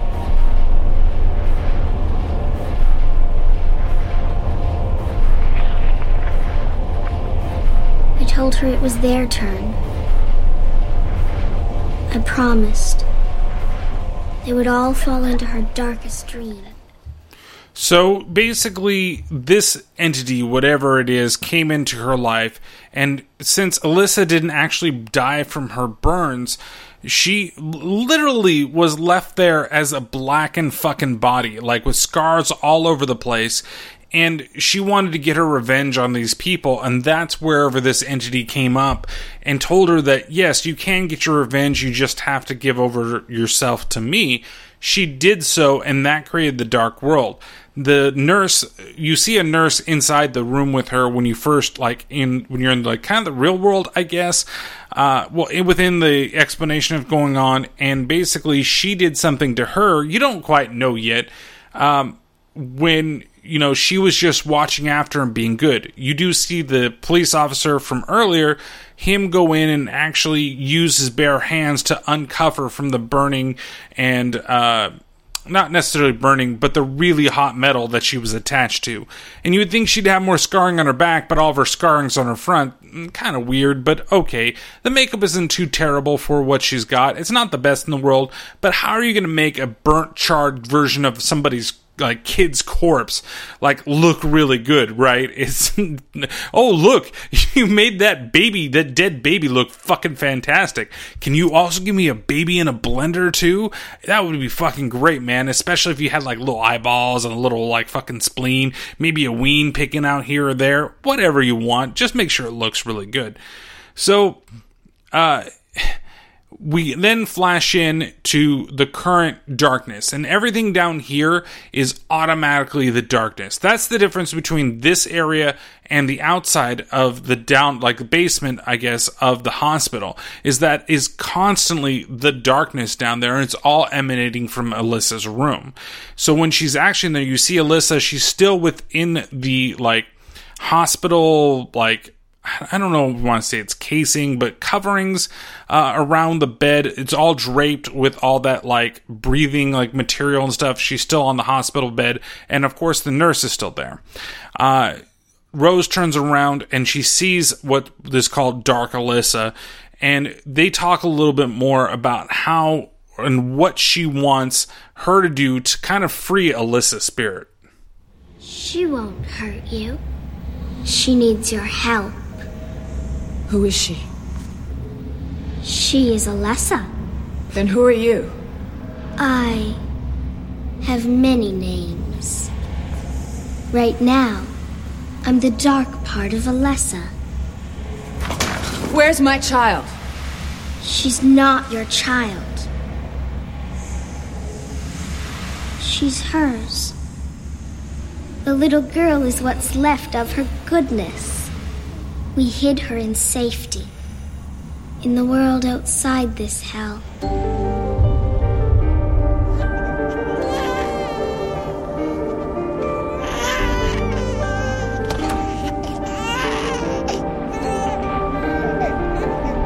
Now, the dream of this life must end, and so too must the dreamers within it.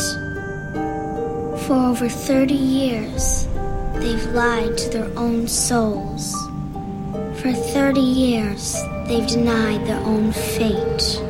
But now is the end of days, and I am the Reaper.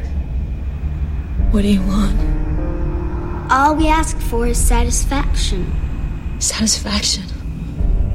Revenge. Why me? You chose. You chose Sharon. Christabella will find Sharon. She plans to purify her. Oh, God, no. Their blind conviction repels me from their church. I cannot enter while they deny their fate. But you can. Just tell me what I need to do. Tell them the truth. Okay, so supposedly this world has been going on for 30 years. But Sharon is only 9 years old. And this officer that supposedly saved her, he doesn't look that old either. He looks like he is in his 30s, unless it was his father, but it's not, right? Because he has the marks on his hand, and not just it's not like he passed them down generation to generation.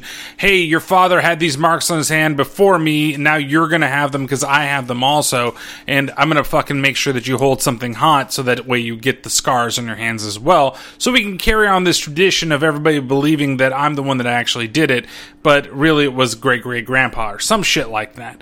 So if it's 30 years and she's only 9 years old, so just 9 years ago they decided, oh, we're going to take the good part and put her out there?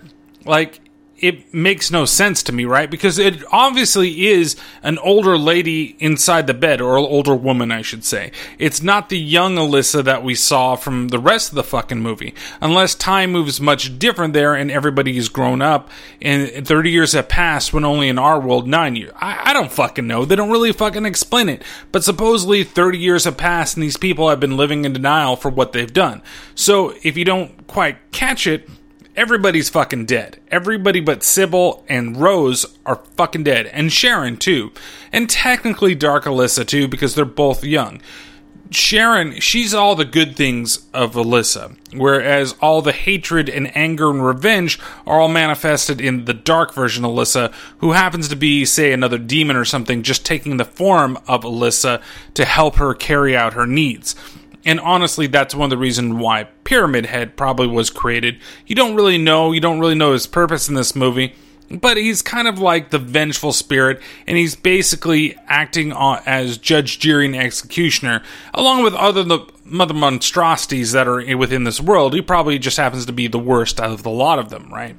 And then you have like the burnt babies, which were the kids that used to make fun of her, and that's my assumption on this one. And the nurses are nurses of the hospital that she turned, into these monstrosities themselves. And even the nurse that's in there in the room, she fucked her face up to an extent to where she looks like she's blind and her face is all scarred.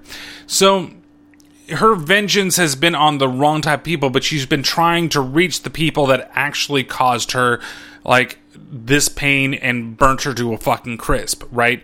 Now that she's a crispy critter, she wants to go back and make sure that she gets her revenge against the people that did it. So what does she have to do? Dark Alyssa gives Rose a hug, and she has to go back and tell them exactly what they're avoiding.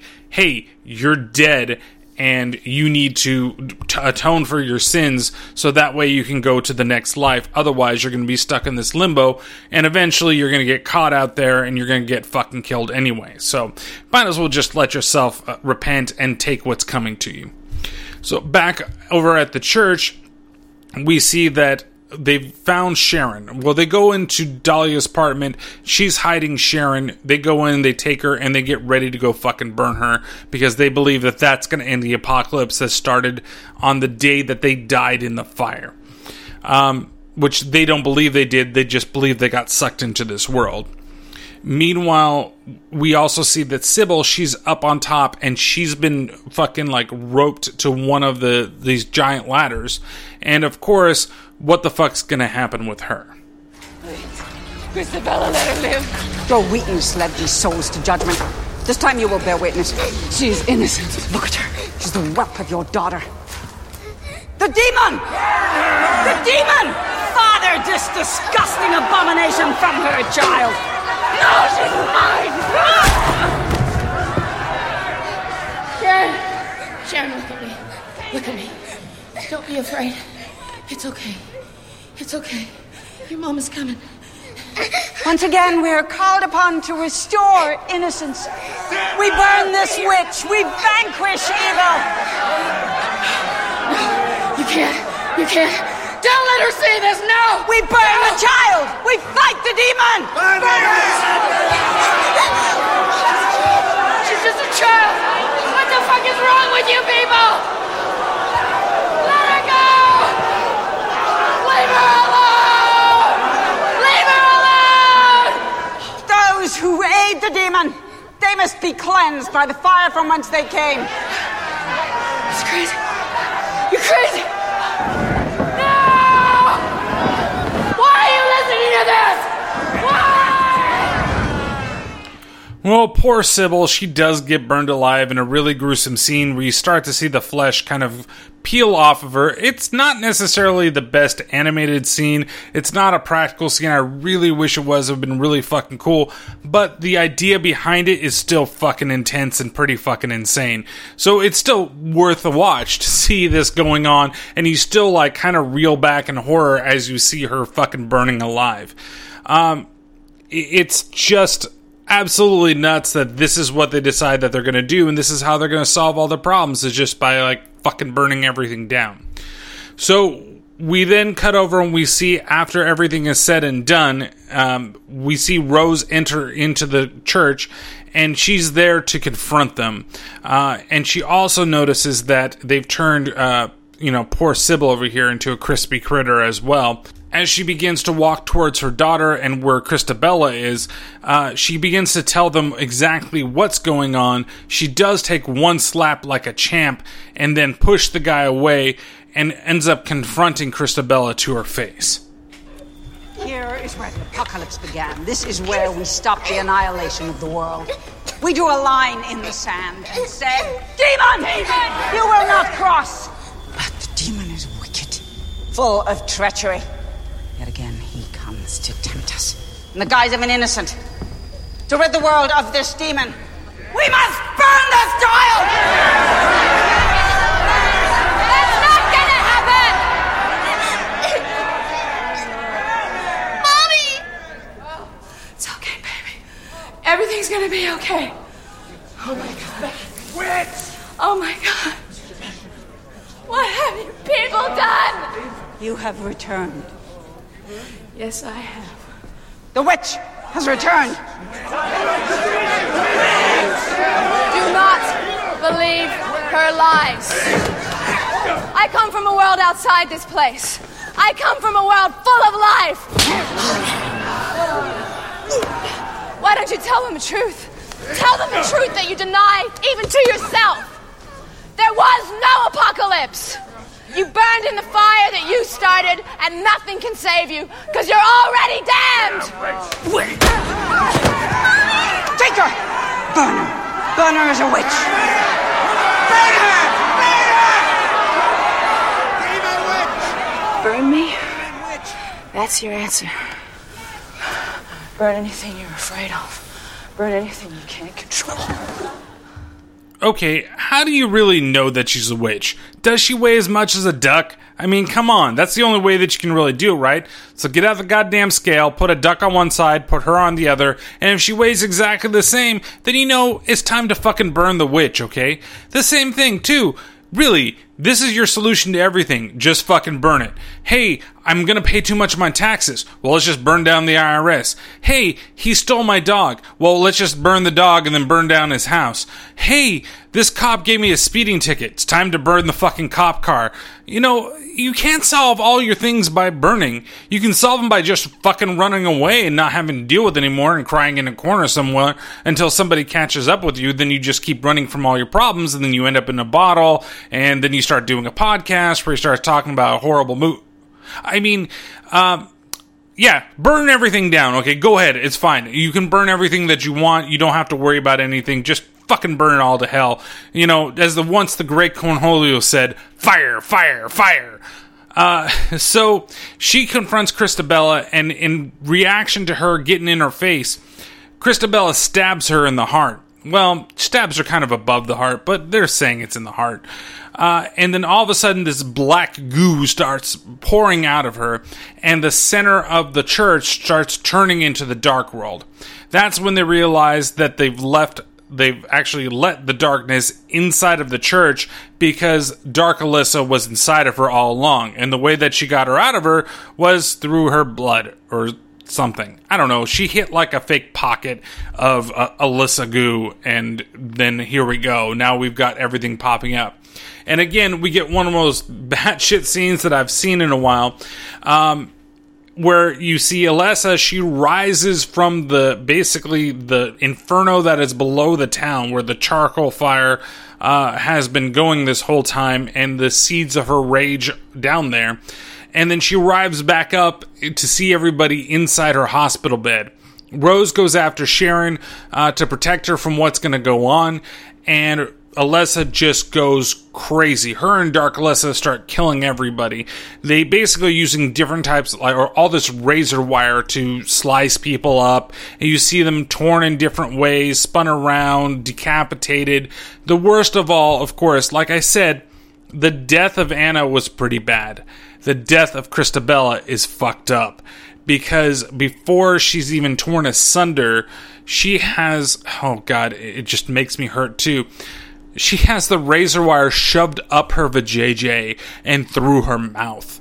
and it's coming out of her mouth and her arms and just cutting her up to the point that it finally just rips her apart, and Alessa gets her revenge and everything. Before everything is done, Rose tells Sharon to not look like she's fucking Indiana Jones. Don't look, Sharon. Don't look. No matter what they say. Don't look. Just look away. Don't look at it. Don't look at it, Sharon. But of course she looks anyway because she's a kid, and with kids, they never listen to any fucking thing you ever have to say.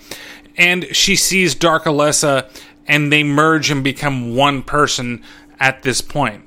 Once the violence has stopped, she and Sharon, Rose and Sharon, they leave the church, and there is one person that's left over, and that is Dahlia. Why did she not take me with the others? Because you're her mother.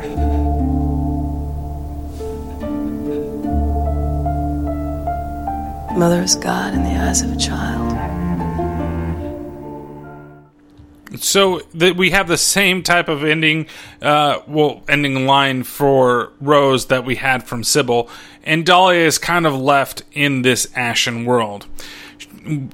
Alessa looks back, now fused with Dark Alessa, and kind of gives a smile as they both walk away out into the distance. They make it back to the car. Alessa's put in the back seat, Sharon, I guess, put in the back seat, to sleep it off as Rose drives back home.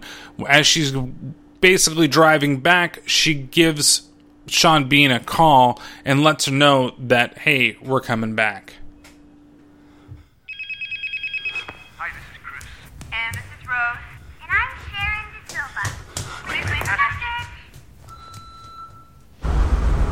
Christopher, it's me. I'm with Sharon. Hello? Hello? Rose?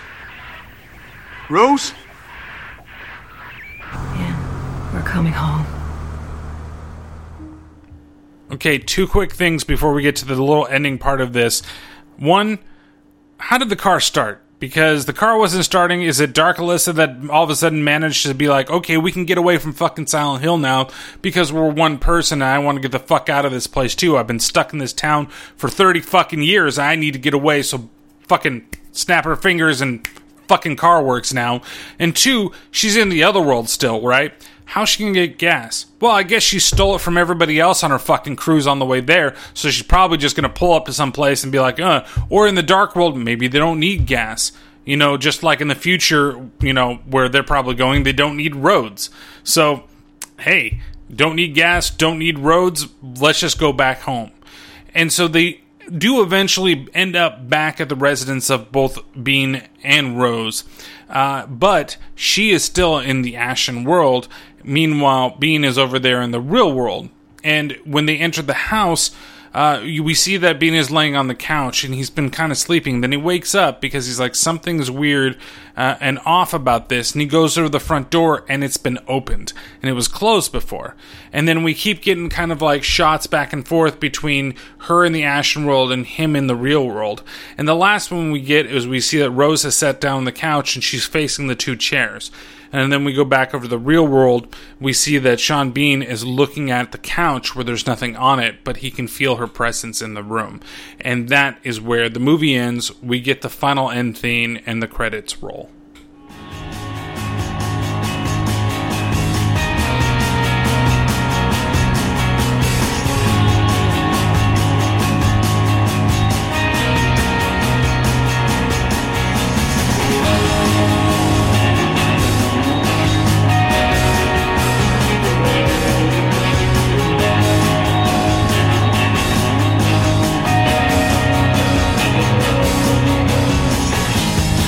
Got to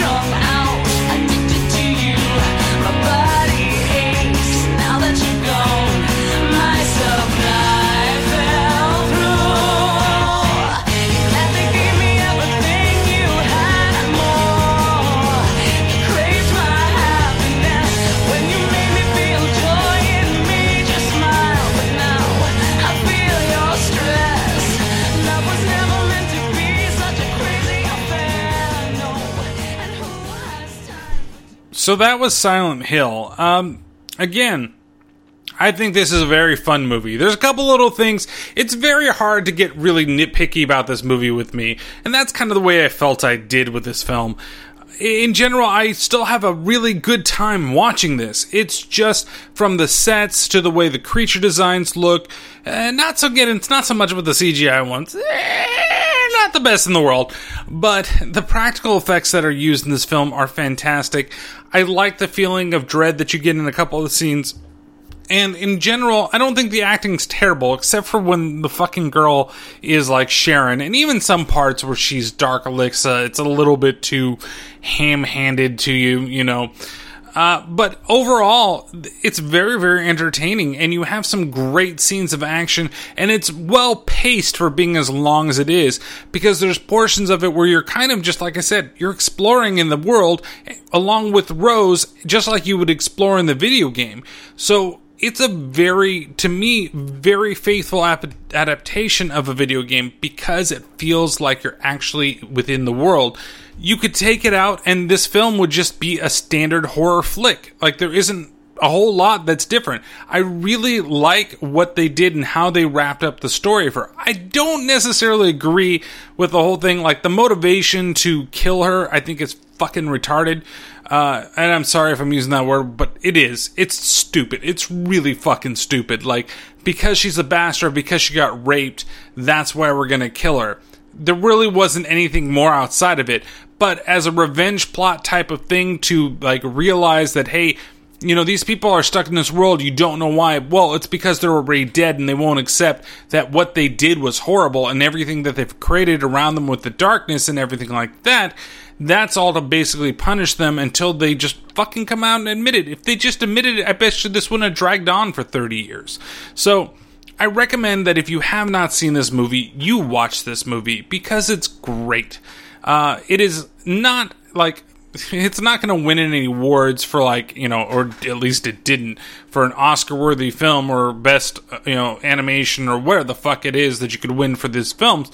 But in general, it's a very entertaining horror flick. It still holds up even to this day, and even if some of the CGI effects don't necessarily do, but the world transitions look fucking great. How the world just peels apart when they do it in the couple of scenes that they do.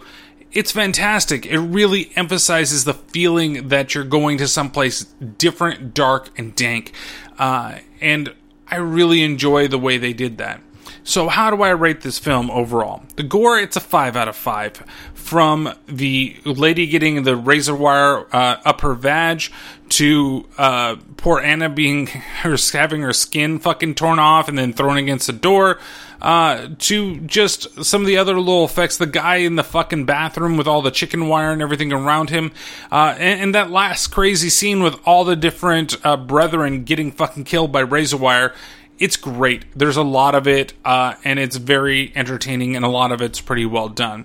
The crap factor, it's a 2 out of 5. It really comes to some of the dialogue and some of the acting that's questionable in this movie. And again, when you know that the Sean Bean scenes aren't necessarily, you know, important to the story, some of them are, some of them aren't, I don't think they really need to be added. I would have liked to seen a cut where it's only, you take all of his stuff out and you put exactly what you thought should be in there. Probably cut the movie down by about 30 minutes, and I think it would be very streamlined and still very fucking entertaining. But it doesn't hurt the film too much. And, you know, the lead of this film, she does a very good job. Sean Bean is very entertaining to watch in this film. Sybil, I really like her, even though sometimes she's a little overdoing in the acting. The lady who plays Christabella is great. I always recognize her from stuff, but I can never remember what she's from. I'm pretty sure somebody will tell me, but again, I'm not looking this up. So there's a lot of really cool things that you can catch in here, but it's not a very crappy movie. It's got its parts. Like, the whole, how does the darkness cycle work? Like, I'd really like to know. The fact that it's been 30 years they've been stuck here, yet she's only 9 years old, and 9 years ago is when this started happening. Stuff like that, like, I don't really get. And last but not least, it's a 4 out of 5 on the fun factor. It's an entertaining movie. I still really like it. You don't have to play the game to enjoy this movie. You just have to sit back, relax, and let your mind just fucking wander, and you'll really enjoy this flick. And, as of right now, it is available for you to watch if you have Netflix. It's totally worth it. Just go and fucking watch it. Spend your weekend doing that, and then come back and re-listen to the podcast or whatever. So, overall, what do I give this? Well, I give it 4 out of 5 Pyramid Heads. Again, it's fun. I love the sets. I love the action. I love the gore that's in this film, and some of it really, even though it's a little unsettling, it's very much entertaining and fun to watch. So go check it out, and let's talk about the last film for Video Game Month. And this one, it's the main reason why I did this, because I really wanted to talk about this movie. And I couldn't figure out a way to actually do it without being cheesy. But what happens when you take Dwayne "The Rock" Johnson, Carl Urban, and put them as the stars of one of the biggest and oldest first-person shooters in all of video game history? Why, you get the crapfest that is Doom.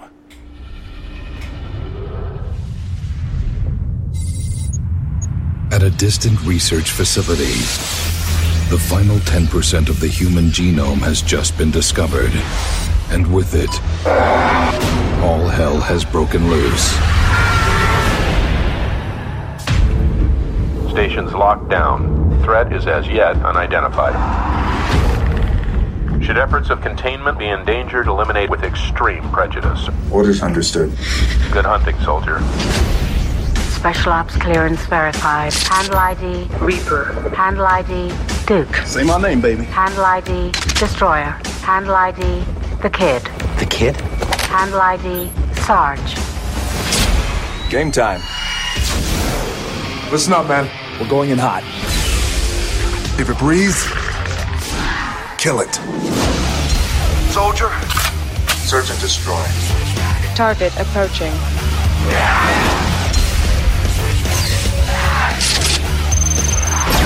Reload.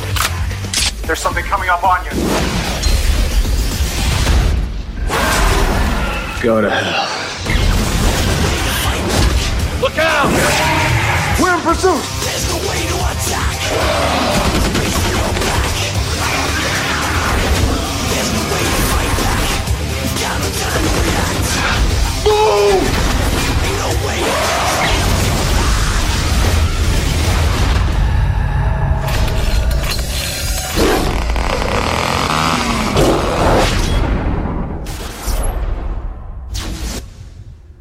That's right. The film that it truly is only worth it to watch one fucking scene in it, I wanted to talk about. This is the first time where we're going to have Dwayne "The Rock" Johnson on the podcast, and he looks like he's like a third of the man that he has now become. It's fucking crazy. It still is a fun time, and I don't know if it really pays homage enough to the game, and the models that they use for a lot of the demons that are in the film itself are based more around the Doom 3 version of those guys. So, like, the Pinky that you get is, like the Pinky that's in Doom 3. Same thing with the Cyber Demon. I don't remember if there's a Cacodemon in there or not, but I love that first-person shooter franchise. And actually, the last Doom that came out in 2000, I think it's 2016 now, has been one of my favorite games in a long-ass time, and it made me feel like I was playing the original Doom. And that kind of made me think about doing this film, but I could never find the right time to do it. It's a good mix of sci-fi and horror, and I think it's perfect for video game theme episodes that we've got coming on. So, the next episode that you'll be able to see, or listen to, I guess, since you're not watching this as a medium, is Doom, and it's very hard to find that movie. There are ways to watch it on YouTube. There's ways to watch it on Amazon, iTunes. It's not available on any of the other regular streaming services. I don't know if it's available on Hulu or Vudu or Crackle or wherever it is, but if you search hard enough, you'll be able to find it somewhere streaming. Otherwise, just rent it and watch it for later. But it's definitely a movie that I say watch before we do the podcast, because I think we should all experience this either for the first time or or once again together at the same time. I might even do like a, watch party. I'll figure out something maybe we can do so that way everybody can watch it maybe together and chat about it before we do the podcast, if I can figure out how to do that, and I may not be able to. So I'm not making any promises right now, but definitely watch Doom before you watch the next podcast. And as always, just make sure that you follow the podcast on Twitter. You follow the podcast on Facebook. So Twitter is at T_T_podcast. Facebook.com/Terrible Terror Podcast. Horror Amino, Terrible Terror Podcast. And Instagram, Terrible Terror Podcast. Until next time, I will see you guys later. Watch Doom. Bye-bye.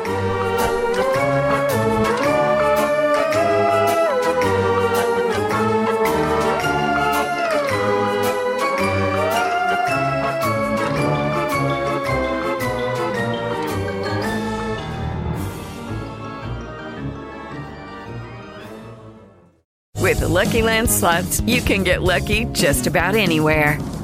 This is your captain speaking. We've got clear runway and the weather's fine, but we're just going to circle up here a while and get lucky. No, nothing like that. It's just these cash prizes add up quick. So I suggest you sit back, keep your tray table upright, and start getting lucky. Play for free at LuckyLandSlots.com. Are you feeling lucky? No purchase necessary. Void where prohibited by law. 18+ terms and conditions apply. See website for details.